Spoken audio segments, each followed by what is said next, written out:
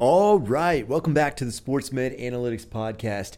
I am Deepak Chona. Thank you for joining. Now, it's October 15th, Sunday night. We are just past week 6, and we have some injuries, so let's do it.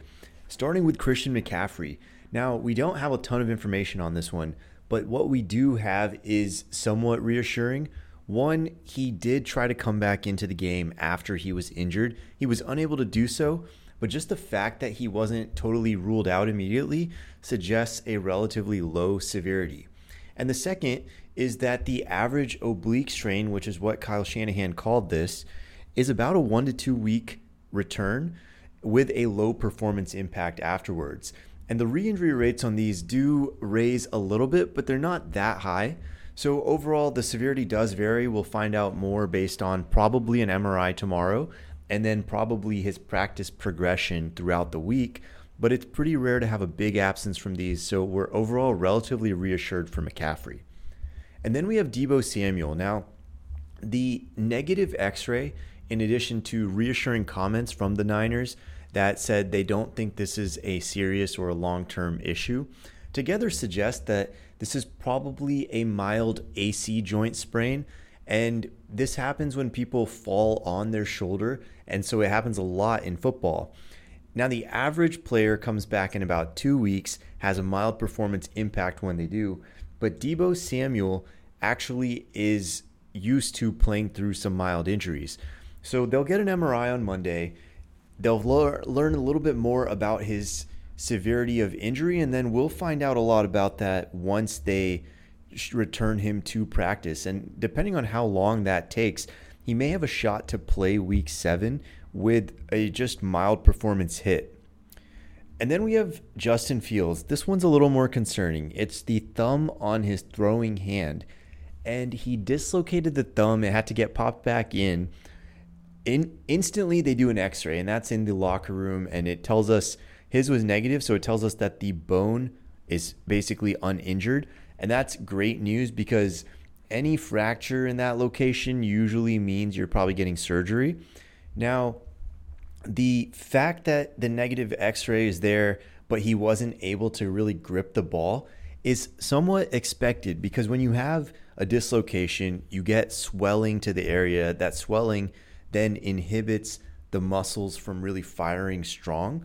So what we're going to be looking for now is that swelling to go down. He's going to get an MRI Monday, and we're looking at basically, are there major tears to any of the ligaments? And probably the one they're looking at most closely is called the UCL, or the ulnar collateral. And that one, if it is torn, will probably need surgery and would shut him down most likely minimum 6 weeks. Now, with that being said, if it's just stretched or sprained, then this is mostly a pain control issue, and it's mostly a question of functionally, can we get that swelling down, and can he grip the ball strong enough to throw it? Because remember, when you grip a ball, your thumb is really the only thing on the one side, and for that reason, it may be at least 1 week absence, but if it's just sprained, we would expect a probably 2 week return in that case. Now, we also keep in mind that Justin Fields is basically playing for his NFL life. So we would kind of expect him to hustle back as much as he can because of that. And then we have David Montgomery. Now, he is dealing with likely, it sounds like a rib or cartilage bruise. The good thing is that these are structurally stable. He had a negative x-ray in the locker room, but these are very, very painful. And so it's not surprising that he wasn't able to return initially. Now, often players are coming back in 1 week with a numbing injection. The average historically on these has been about 2 weeks. And when they come back, they often do have a little bit of a performance impact negatively. So while we have to sort of see how practice goes for David Montgomery, the data slightly does favor 1 week out. And then we have Jimmy Garoppolo, a little bit more concerning because he was sent to the hospital tonight. And that alone tells us the reason he was probably sent there is to get a CT scan, most likely looking at 1, potentially spine fracture, and 2, likely his internal organs evaluation. And The return on this really varies based on what may be found there. I would suspect, however, that usually this is a bit of a precaution, but going to the hospital in general obviously means there's a high level of concern, and therefore I wouldn't be surprised if Jimmy Garoppolo misses at least 1 week. Then we have Tyreek Hill. He came up on a run, grabbing towards his hamstring area, but we found out later it was just a cramp, and then he actually returned to the game and had another couple of big plays. So we're not really at all concerned about Tyreek Hill.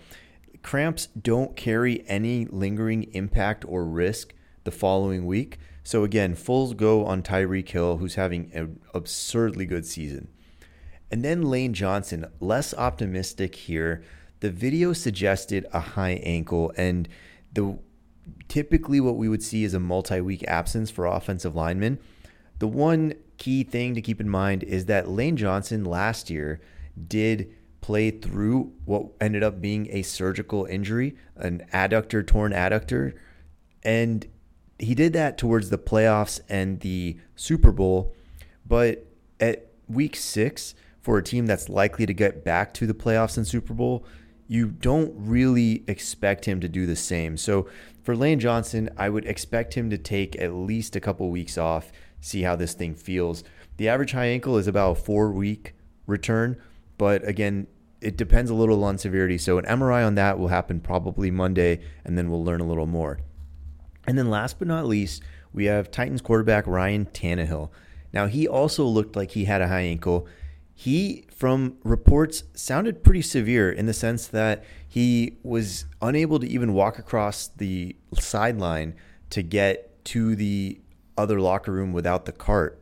And then he was on crutches afterwards, and he was talking about the injury as if it was fairly severe. And it's also on the side that he's had a previous tightrope surgery for a high ankle issue. And so all of that together makes me think Ryan Tannehill is going to be out at least a few weeks. Again, average, you're looking at 4 weeks. Ryan Tannehill is another one of those guys who is maybe playing for the end of his NFL career. So we're potentially thinking that he might try to rush back. But given what we saw and the fact that he's had prior surgery there, we think this one is going to end up inevitably in a multi-week absence. And that's all we have for today. So tune in soon because we will be posting injuries all the time.